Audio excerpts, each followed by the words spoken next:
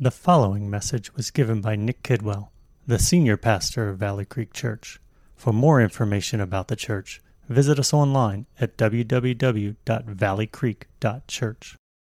And for those who were with us last week, you know we began our walkthrough of the scriptures and the promises of the coming Messiah. And so this is week 2 of our Advent series, and we're doing this high-level walkthrough of the promises and the expectations of the coming of Christ. Last week, we considered together from Genesis 3, God's good design for his creation. Its corruption into sin and the promise that one day God would send a descendant of Eve who would crush the evil that had been unleashed on the world through sin.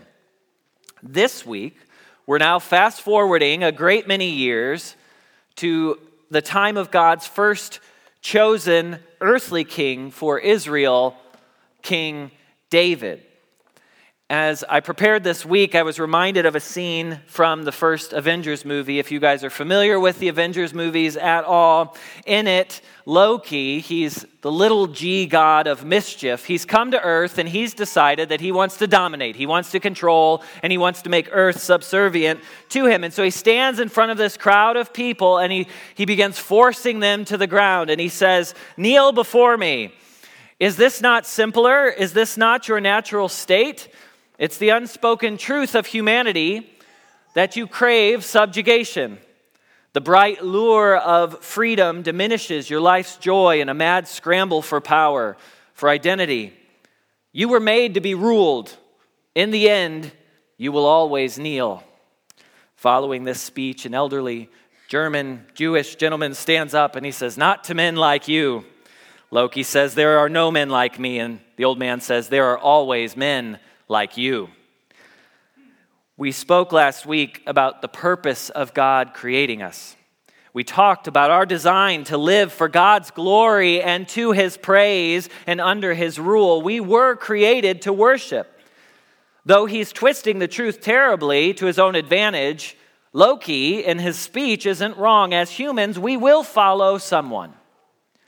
We were made to worship and we were made to follow. This is a good thing. It's a glorious thing because we were made to live for God, the greatest thing in existence.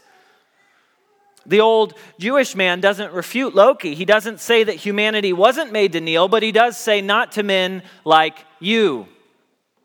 Given the man's heritage, this was surely a nod to the tyrannical reign of Hitler, one of the most wicked rulers that this world has ever seen.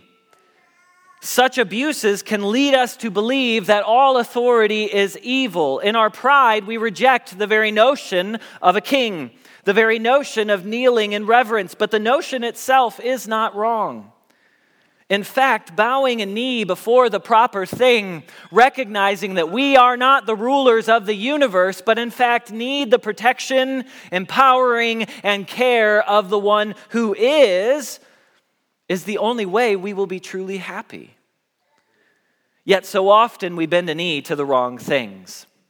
The issue is one that we see play out over and over again in the pages of Scripture, especially for God's people. Last week, we ended at Adam and Eve, where a great promise was made. A descendant of Eve would one day crush evil. The next major development is a promise that came with God calling a man named Abraham. God begins to hand down the promise that he would one day again dwell with his people, a people of his choosing. Where Adam and Eve were cast out of God's presence, God makes a promise to bring people back to him. He promises Abraham that he'd give him a good land. You can think of the garden. He promises Abraham that he'll make of him a great nation. You think of God's people. He promises him that he'll bless him and make his name great. You can think of the image bearers of God being fruitful and multiplying God's name on the earth. And he promises that who blessed Abraham would be blessed by God, and those who curse Abraham would be cursed by God. Through Abraham, all the families of the earth would be blessed.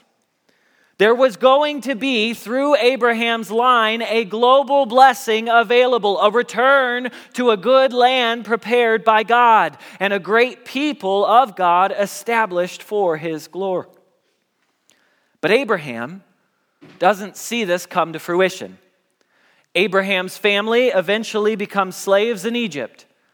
Yet God continues to grow them, keeping his promise. And then he brings them out of their slavery and he gives them the land of Canaan to live in, and he establishes them as a nation. It would seem at that point that the promise is being fulfilled. If they were going to be in his presence, though, they needed to walk in his ways. So God gave them this land. He commanded them to walk in his ways and his statutes, to purge all evil from that land, and not to intermix with the godless practices of those who were there, to honor him, to live at peace with one another. Unfortunately, as we know, Israel, like Adam and Eve, failed to do this. The promise was not yet realized. They often looked no different from the wicked nations they were meant to drive out. And though the people should have seen God himself as their king, Lord over them, they were discontent. And they clamored for an earthly ruler. Their wanting a king wasn't a godly desire to maintain order or experience God's shepherding care over them through a human representative. The people clamored for a king because they wanted something other than God's rule. They wanted to kneel, but they wanted to kneel to the wrong person. God gave them their desire, and he appointed over them a man named Saul. And though God would use Saul to accomplish good for his people, Saul was a concession to Israel's sinful request rather than the king God would ultimately appoint for his people. And so in the midst of Saul's reign, as Saul sins and devolves into paranoid, ungodly madness, God chooses for himself a king to reign over his people. He chooses a man after his own heart. He chooses an earthly king who would serve as a representative of God, not as a substitute for God. And that's where we're picking up now in our reading. So if you have your Bibles with you, you can open to 2 Samuel chapter 7. David now has been king for some time. God has worked through him. And David, rightly considering the glory of God, is troubled that he lives in a palace, yet God's representative dwelling to the people is still a tabernacle, a portable tent that had been used ever since the time of wandering in the wilderness. In David's mind, this was a slap in God's face. And so what we're reading then is God's response to David's idea of building a temple for God. And in the midst of this response, we get the next big step in God's promise of redemption. We see the promise yet again of a descendant, of an offspring. Eve's offspring would crush evil. Abraham's offspring would be a blessing to the earth. And now in David's offspring, we see the reverse of the curse would involve a godly king. And so the next chapter in this unfolding Advent story is the promise and the king.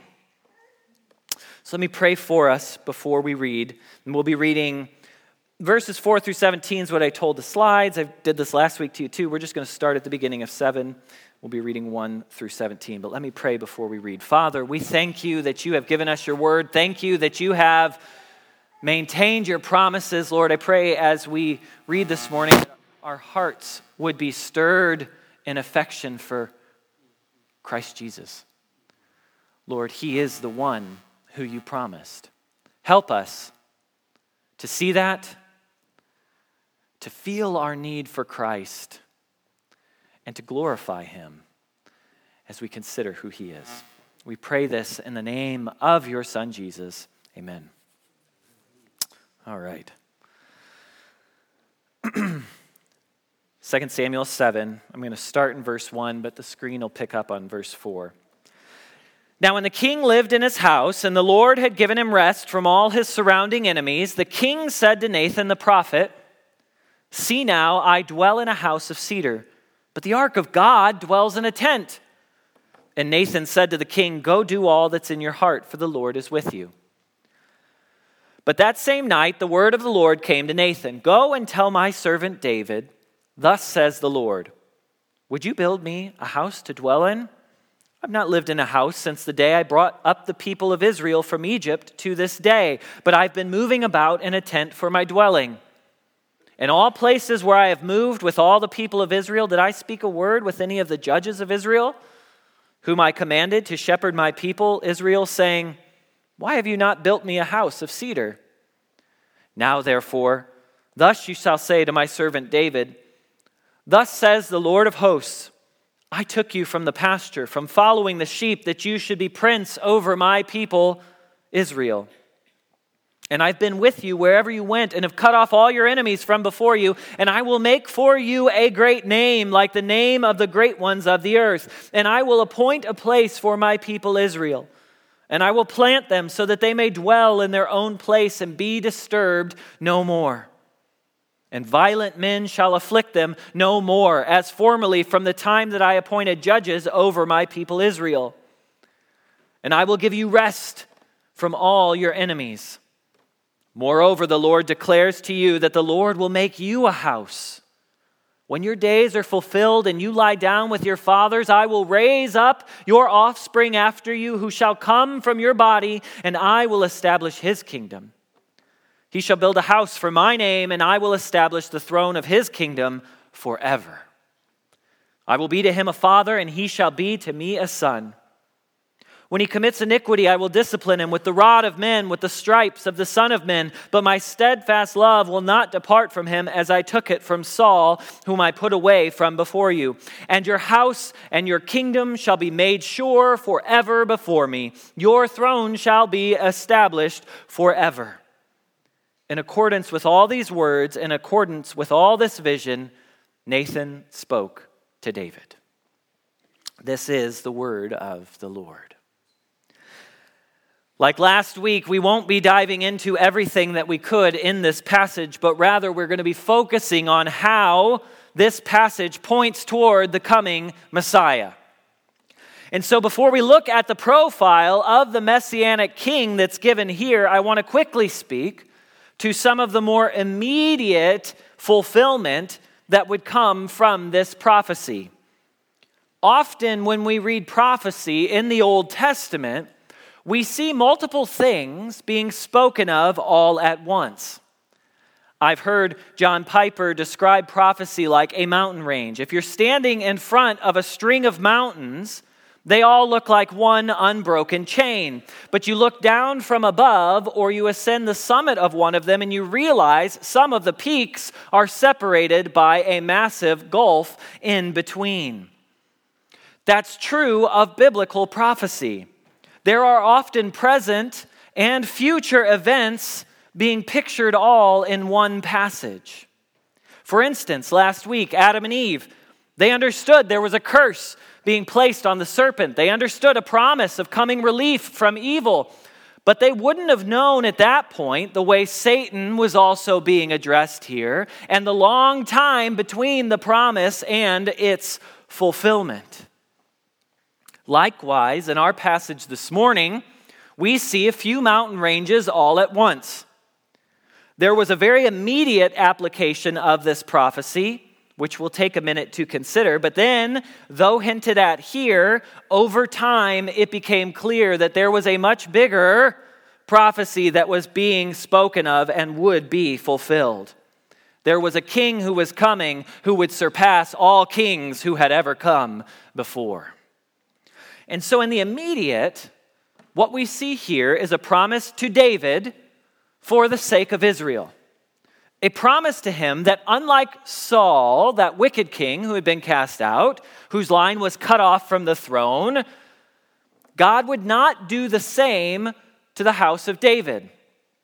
There was an immediate promise that David's line was secure on the throne. And not only now, but forever. Verse 13 says that God was making a promise that for as long as a king reigned in Israel, the rightful king to reign was to be of the line of David. And this promise was made for the good of Israel. David was a man after God's own heart. And the implication being that the line of kings to follow ought to be from that godly heritage, leading the people in peace and walking in step with God. There's a promise here as well that David's heir would build God a house. We see that in verse 13 again. There's a bit of wordplay here, but the immediate application of this promise was that the temple David wanted to build would be built by his successor to the throne, his son Solomon. There's also a nod in this promise that David's son Solomon would fall into iniquity. Verse 14, but again, unlike Saul, whose house was removed from the throne, God's steadfast love would remain ever set on David and his household, and God would discipline the king like a son, but not cast him away. And all of this was an unconditional promise. Like the promise made to Abraham, this was a covenant that God was making. Nothing David or his successors could do would change God's purpose. What he was saying to David was sure. And so, in the years following David, we see many of these promises come to pass. There is a period of peace in Israel under the household of David and his son Solomon, who would exceed him. In fact, if David's reign was the high point of the kings, King David is the standard for the kings of Israel, Solomon's was the high point for the nation.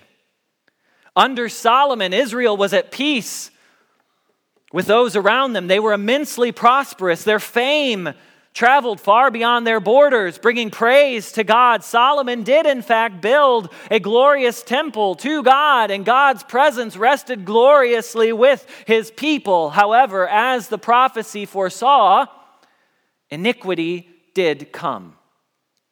Solomon gave himself over to sin. His heart was led astray by his many godless wives, and idolatry grew in Israel. Because of this, the people of Israel saw division. God did keep David's line on the throne, but only over 2 of the 12 tribes of Israel: Judah, which is where David came from, and Benjamin. The rest of the tribes of Israel broke away and set Jeroboam, one of Solomon's servants, as their king. Thus, the house of Israel was fractured in two, the northern kingdom called Israel and the southern kingdom called Judah. And Judah was led by the house of David. Over time, the northern kingdom would be taken captive and sent into exile because of their idolatrous sins. And their sins accelerated much more quickly than Judah. Judah lasted for 4 centuries, 400 years of kingdom reign under David's line. Then southern kingdom Judah was also exiled for their godless idolatry. Like Adam and Eve had been sent out of the garden, the people of Israel were being sent out of the land. The temple was destroyed. God's people were cast out of his presence once more. The serpent hadn't been crushed yet. In this time of exile, God spoke through the prophets, explaining that his promise to David was not void, but that there would be a restoration of the people of God, both from Israel and Judah, and that there would yet again be a king sitting on the throne from the tribe of Judah and the house of David, and this king would not be like the other kings who had come before. This king would reign in righteousness, bringing in unprecedented peace and prosperity for God's people. This king was the king first foreshadowed in this promise to David. And so that's what we're going to look at this morning. Not the immediate implications for David and the people of Israel at that time, but the promised king. The mountain range that was a little further back. The king Israel came to long for over time, especially as they experienced exile and the consequences of their sin. I don't have main points this morning, but rather many smaller points making up a profile of this promised one that we see here in what's called the Davidic covenant. All pointing to this truth: God would one day send a righteous king to forever bring peace to his people and glory to his name. And so this is what we see about this coming king. First, the king will be a servant. David wanted to build a house for God. God, in verse 11, says, "No, David, I will make for you a house." Not an earthly home, but a glorious heritage. God is ever the one in control. And one of the reasons that David was called a man after God's own heart was that he ruled God's people as one under God's command. He was not greater than God. Many of the rulers in the ancient world saw themselves as gods. This is not how the king of Israel was supposed to behave. In verse 4, God says to Nathan, "Go tell my servant David." He doesn't say, "Go tell the king." He's reminding Nathan and David who's in charge. Go tell my servant. Any godly king that would rule over and reign over God's people would know this and would exemplify it. Servanthood. This is very countercultural in just about any culture and any place at any time. In our sin, we put ourselves on top. That's why the world is full of wicked rulers. We seek to make a name for ourselves, and those in power lord their power over others, not for the good of the people or for the glory of God, but for the benefit of the king himself. And this is what we see play out over and over again in the record of the kings of Israel and Judah. Read Chronicles, read Kings, and you see over and over again wicked kings come to the throne and do harm to the people of God.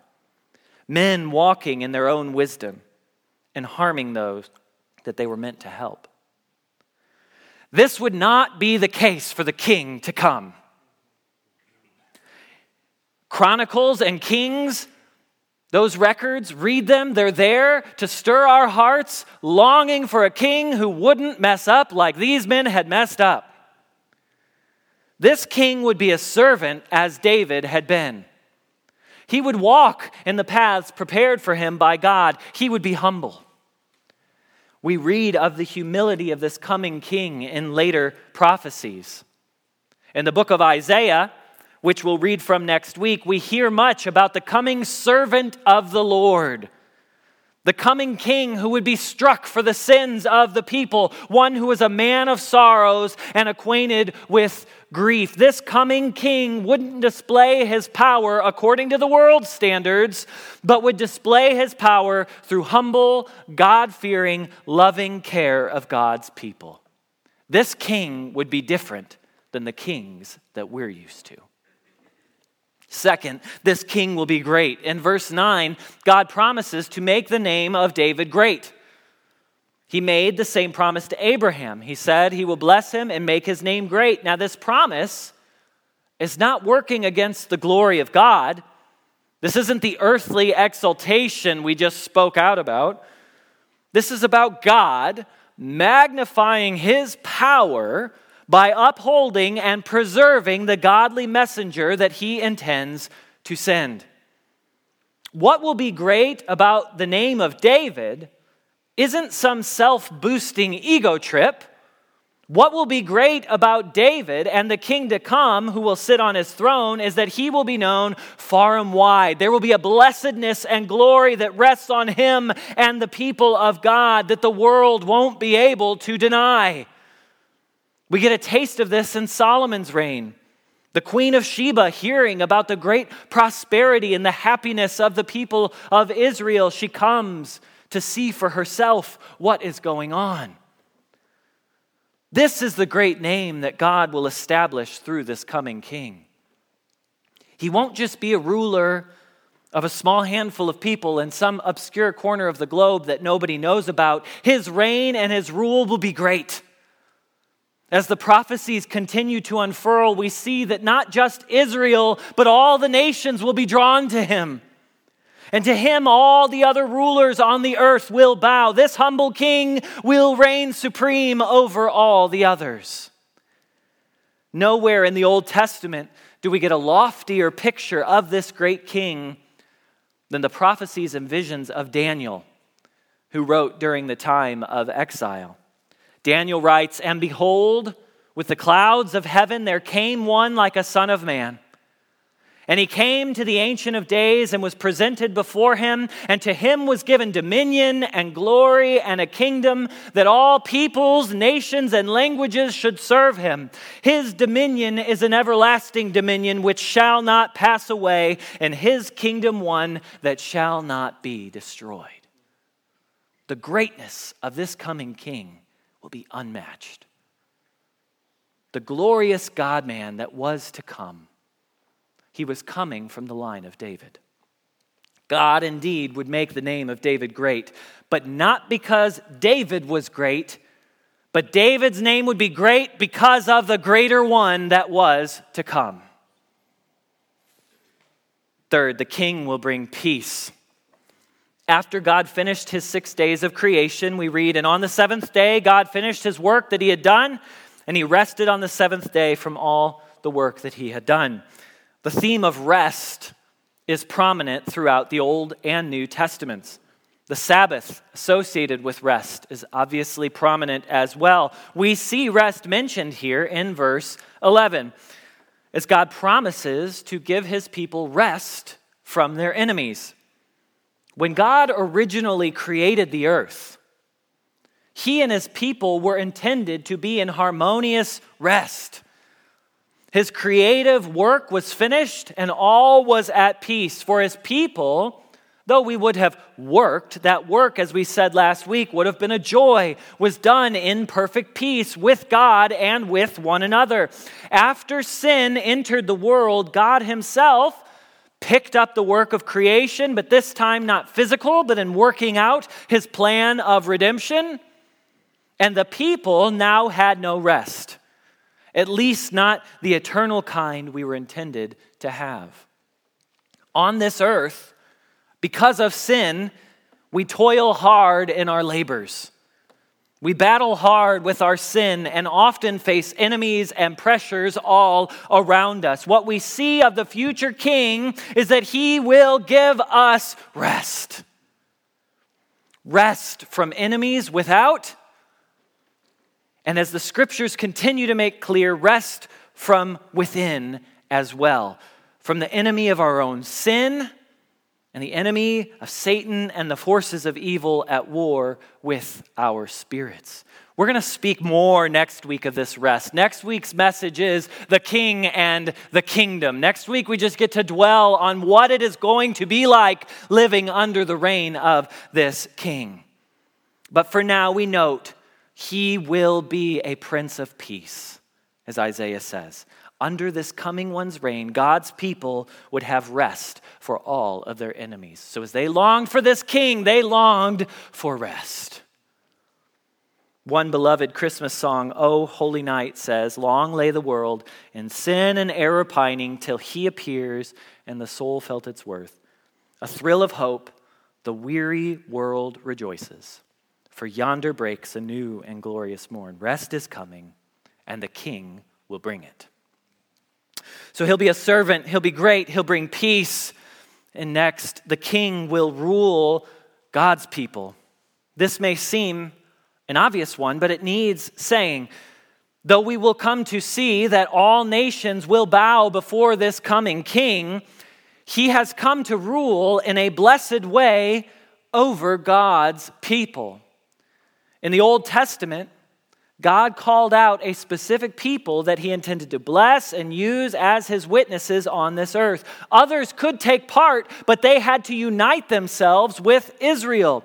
The king of Israel was not the benevolent king of all nations. So too with this coming king.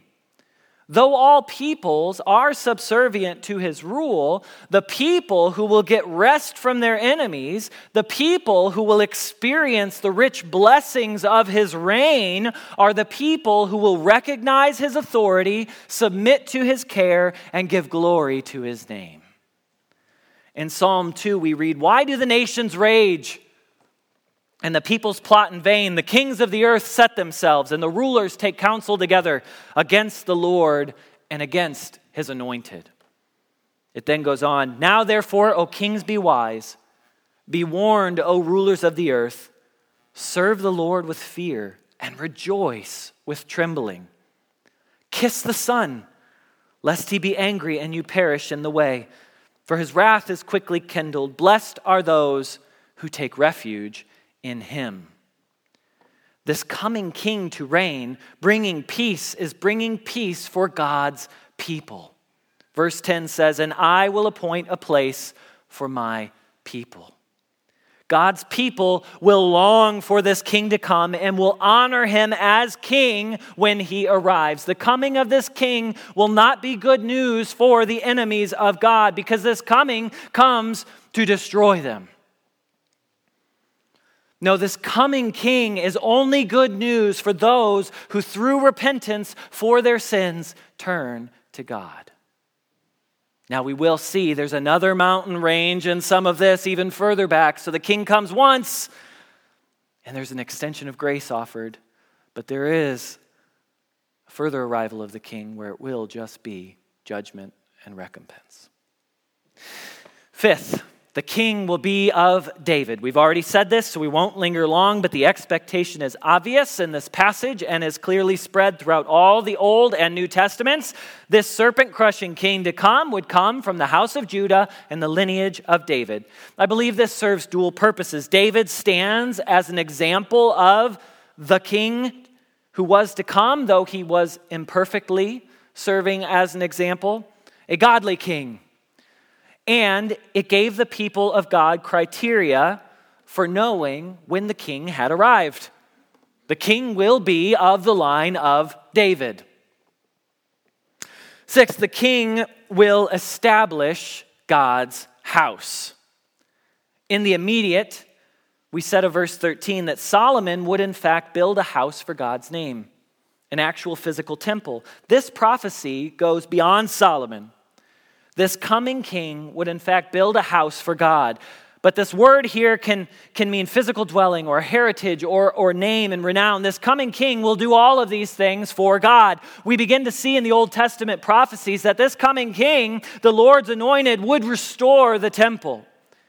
And this coming king would establish God's kingdom and solidify God's glorious presence with his people. The king of God's people is again not meant to glorify himself, but glorify God. The rest of chapter 7 here in 2 Samuel is a prayer of David asking that God would do all that he had said so that the name of God would be made great. This is what the king will do. And as the line progresses, as we see the fulfillment of this king, there is a new, truer, and better temple that this king is going to bring. And this king would in fact eternally establish God's dwelling place with man. These words to David were much bigger than David could have ever imagined. The king to come was going to give us access to God and establish his dwelling place with us eternally forever. Seventh, the king will reign forever. The people of Israel surely worried and wondered about the fulfillment of this prophecy. The kingdom was quickly divided, and after several centuries of existence, the nation of Israel was conquered and exiled and scattered abroad. This eternal reign would have seemed to them to have been squashed. Yet as we know, this promise was made by the Lord. The Lord who had promised to spare Noah, and he did.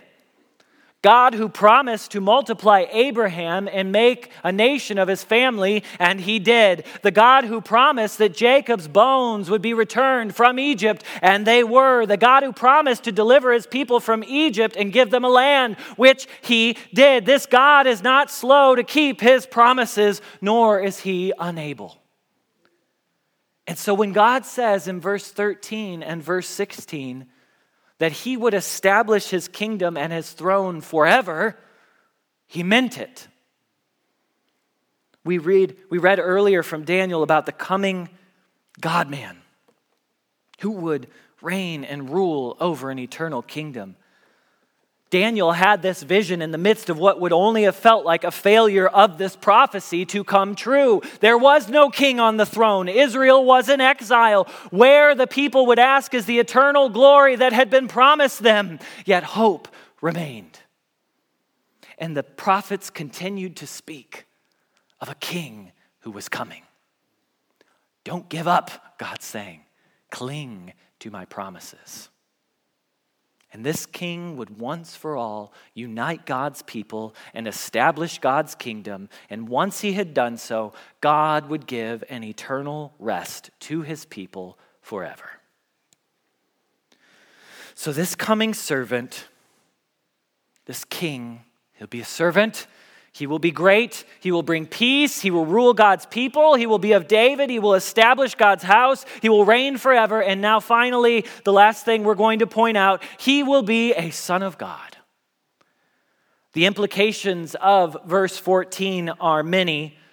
Some, as we said, immediate, but also some far off and likely not even recognized by David and those who first heard this prophecy. God declares of this coming king, I will be to him a father, and he shall be to me a son. This means God would care lovingly for this coming king. And all that he would do for the benefit and for his good. It also means that the king would love God as Father. Just as the Father has affection for the Son, so the Son has affection for the Father. There would be a loving relationship between God and this king, and a hand of protection and care from the Father above of his rule and his reign. And this language, though it could be said of anyone that God adopts into his family, Israel's referred to as God's child. We know we've come to be God's children through adoption. It's clear, especially as the redemptive story unfolds, that this phrase has even deeper meaning. We will come to see that this Son of God is Son in a way that no one else ever is or ever will be. He would be a man who relates to God in a way no one else ever could. But I'm going to stop there. Another cliffhanger. David was left with high expectations. Solomon began with the same, but the kingdom quickly devolved into sin. David was not the promised one. We read in Acts 2:29, David both died and was buried. The promised one certainly wasn't Solomon, whose sin split the kingdom in two. The curse remained, the kingdom languished, and the people waited. They waited for a fulfillment of the promise. If you were not with us last week, as I've said, you've dropped into week 2 of a 4-week Advent series. We're taking time to feel the need and the expectation for this coming Christ. Walking through the promises of his arrival. It's hard for me not to preach in full gusto the fulfillment of all of these promises. But that's why I'm looking forward to Christmas Eve morning. So join us because you'll get to hear it. Where we will proclaim and proclaim loudly that the promised one has arrived and the curse has been destroyed. If you're here and you're particularly affected by this discussion of a good king, you feel the brokenness of the world. You look at the rulers over us in this world and you wonder, is there any hope? I assure you that there is. We spoke last week of the great curse of sin that we languish under. But we celebrate Christmas together, remembering that God sent his Son, Jesus Christ, to break the curse through his death and resurrection. Myself or any others you've seen up front here today would be happy to talk to you further about what Christ has done. And I encourage you to stick with us over the next few weeks to hear more about him and his coming church. Though we aren't explicitly today unfolding the fulfillment of all of these promises, remember this, they have been fulfilled. God has kept his promises to us. Let that comfort you this Christmas season, whatever ways you find yourself waiting on the Lord, whether you long for his return or you're struggling, you can trust him. There was a curse, there was a promise, and there was a promised king. And next week, we're going to dive into just what the kingdom is like that this king would bring. And another spoiler alert, his kingdom's good. So let me pray for us. Father, we thank you for your precious promises. Thank you that you have shown us time and time again that your word is true and sure and we can anchor our lives upon it. I pray that all of us would have our hopes set upon this good king who came and who will come again. Father, thank you for your loving care for us. Thank you that you've called us sons and daughters. Lord, I pray for all of us that our hearts would be strengthened as we reflect upon your faithfulness to keep your promises. Help us to wait upon you well. Help us to cling to you well when things seem dark or distant or uncertain. Help us to cling to your promises and know that they are sure. We pray all of this in the name of your Son, Jesus. Amen. You've been listening to a message by Nick Kidwell, given at Valley Creek Church. For more information on the church and other messages, please visit us online at www.valleycreek.church.